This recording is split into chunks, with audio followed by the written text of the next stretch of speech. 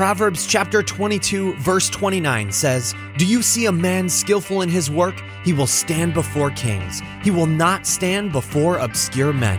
Fellow Marketplace Christians, stop apologizing and start winning. Welcome to the Success Edge, the show that helps you take your walk as a Marketplace Christian to the next level.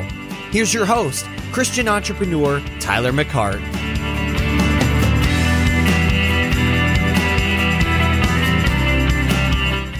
What's going on, Kingdom Success listeners? Tyler McCart coming at you, episode 265. Man, I am excited to be able to do this episode with you guys. I'm actually in my office, and I'm going to do something that I sense the Holy Spirit leading me to do, or that has encouraged me to do this. And I'm only going to take 15 minutes here to talk to you guys. And we're going to just rapid fire, basically, with, how to say it, being able to talk to you guys about kind of what I'm learning and how to apply the word on a daily basis. I hope you guys realize that Kingdom Success is all about applying the word in the marketplace. It's not, where you go get, your ears tickled and have a funny sermon given to you on Sunday morning. No, as a kingdom citizen, as a kingdom person, we are constantly bombarded by the world, and whatever you give attention to will manifest in your life. So if you're giving your attention to the kingdom will start to produce. The kingdom will start to manifest in your life. And I really believe that. And I just want to take today and go over the notes I actually had from my from church. Which was yesterday, and we'll see kind of how this kind of unfolds. But I really believe that it was just a great communication. The young lady, she was actually a guest speaker of ours at our church, Free Chapel. Her name was Charlotte Gamble, and she is a sought-after speaker, and she did a great job just with the analogy and what she wanted to talk about. So I'm going to dive into this and kind of see where it takes me for the next, and I might make it 15 minutes, I might not make it 15 minutes. Just depends. But, I'm going to try not to go over 15 minutes because I'm coming at you potentially, 5 days a week. All right, so let's do this, okay? So God's word doesn't change. God himself doesn't change. So I want that to sink in with you. Wherever you're at, if you're riding in your car, if you're on a treadmill, if you're, raking leaves, or if you're, in your shower, or you're putting on your makeup, whatever you're doing, okay? God doesn't change. God's word doesn't change. So if those two things don't change, something has to change, and that is us. And really, when we talk about us, it is the soil of our heart. It is our soulish realm and our soil of our heart that has to be soft, that has to be filtered out of all the negative, of all the things that are going on in society that might want to bog you down. And what I want to encourage you just with this thought that I have right here of what she said in the very beginning is, I hope that every time you approach the Word of God, that you're doing your very best to filter out all the crud or all the stuff that might be in, the soil of your heart, so that when the word is planted, that seed of the word is planted in your heart, guess what? It can take root. Those cares of the world, from social media things to you comparing yourself to someone on social media, or what the politicians are doing or not doing, or what, you've got bills to pay, or your marriage is a wreck. Those things, those are called cares of this world that actually will, cause the soil in your heart to become impure. And this is where, the rubber hits the road. As a man thinketh, so is he. And you've got to, what I tell my daughter, Trinity, is you have to actually be the police. You actually have to take every thought into captivity and make sure it's not going up against or going contrary to what the Word of God says about you. The Bible clearly says you shouldn't worry. And a lot of times, a lot of people, they think if they're not worrying, something's wrong with them. And I'm here to tell you guys that from a very practical standpoint, that's incorrect. The Bible says don't worry about anything. So you've got to filter out your heart. Now, the thing that I just really love about her illustration, and I think it just really will go well with being very practical.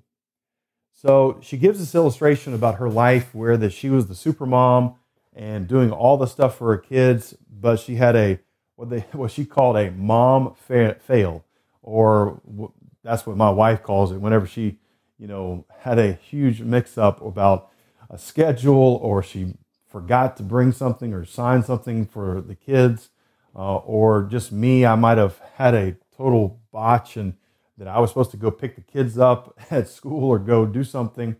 You have a parent fail. That sometimes happens. Well, she tells the story about how that, she went all out one Christmas of buying all these toys from Fisher-Price. She got the little train set that Fisher-Price had that, you push the button and it starts to go, and it kind of makes a sound. She got the little record thing that you pull the string and it starts to make sounds or whatever it does. All these different items that she bought from this one company. She invested a lot of money into this for Christmas Day. Well, lo and behold, Christmas Day arrives, and all of her kids are excited about it, start ripping the packages open from so-called Santa Claus. But once they had ripped them open and started to unbox all the presents and all the toys, she realized that she had her huge mom fail. And what was that huge mom fail that she had? She forgot to look at the very bottom of the actual box and say where it says batteries not included. So all of her kids, the toy train, the little thing that would light up the kitchen or whatever it was that she bought, all those things on Christmas morning weren't able to be played with, weren't able to be done anything with, because it had no power source. It had no battery that were supposed to be purchased separately from those toys. And she goes on to sit there and talk about, the scripture verse that I thought was just really, really good. And I just want to back it up with this right here. It's actually found in 2 Peter, chapter 1, 5 and 6. And I'm gonna read this real quick to you guys and keep the train moving here. So in view of all this, here it goes. In view of all this, make every effort to respond to God's promises. Here we go. So remember what I told you in the very beginning. God's promises don't change, right? God doesn't change. So it's our job to respond. And how do we respond? Okay, I want to read this actually in, let me see what version I want to read this in. In the, yeah. Here we go. I'm gonna read this in the New King James, or actually the Passion Translation. I want to read this in the Passion Translation. So to devote yourself to lavishing, supplementing your faith. That's a key word right there, supplementing your faith. Another translation right here says, don't lose a minute in building on what you've been given. Complementing your basic faith, complementing it, now I want you to hear that, complementing your basic faith, this is the Message version, with character, spiritual understanding, alert discipline, passionate patience, reverent wonder, warm friendliness, genuine love, each I don't know how to say the word, fitting into and developing the others. With these qualities and active growing in your lives, no grass will grow under your feet. No day will pass without its reward as you mature in the experience of your Master Jesus. Without these qualities, you can't see what's right before you. Obviously, oblivious that your old sinful life has been wiped away from the book. Here's the key thing. With all those different attributes, you look at the fruit of the Spirit. What's the fruit of the Spirit? The fruit of the Spirit is basically love, joy, peace, patience, kindness, goodness, and self-control. Well, you have to bring something to the table of plugging into the power source, of actually having the battery, to charge your faith, to be able, because again, if you're sitting there still living in the world with, just the one thing that even good character or spiritual understanding or alert discipline or patient or passionate patience or reverent wonder or warm friendliness, just even those types of things, if those things are not just being practiced in your life, then your faith is going to kind of short circuit. Your faith actually will not be as fully powered of what you need to be doing in your life. And she goes on to talk about this whole entire thing, which I thought was just really beautiful. And that was that, you've got, when you see your little bar on your iPhone or on your, Android phone, whatever it is, starting to run low, you've got charging stations, you've got charging cords all throughout your house. In your car, you start to, when it gets down to, below 20%, you start to go, oh, I got to charge my phone. And you spend more time focused on charging your phone versus charging the battery. And I want to encourage you guys, just with a little bit of time that I have left right here, that you have got to plug in to the power source. All right. You've got to have charging stations set around your place during the week. Not just on Sunday morning when you go to church, but actually during the week. Every morning, or, for me, I'll just give you a very practical example as I wind down.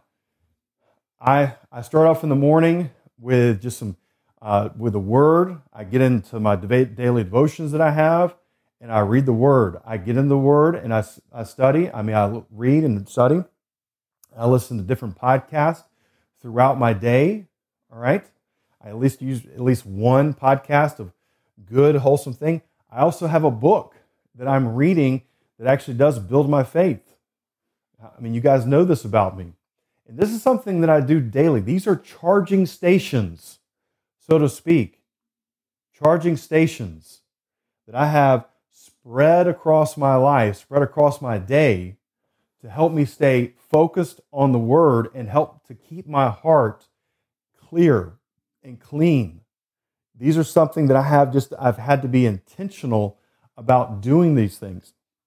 And because I've been intentional about doing these things, guys, it has produced and it continues to produce in my life. And I'm out of time. So gang, I want to just deliver this to you, okay? You've got to bring something to the table where that you are recharging your batteries and keeping the soul of your heart clean and pure. In order for your faith to be charged, in order for your faith to be energized, these are just the things that you've got to do in order to charge your faith. Okay? So, gang, know that I love you. Know that I'm always praying for you. If you ever need to chat with me, just reach out to me. But know that you're blessed, you're highly favored, you're empowered to prosper. You walk in divine health, and the spirit of breakthrough is upon you guys, and gang, will catch you on the other side.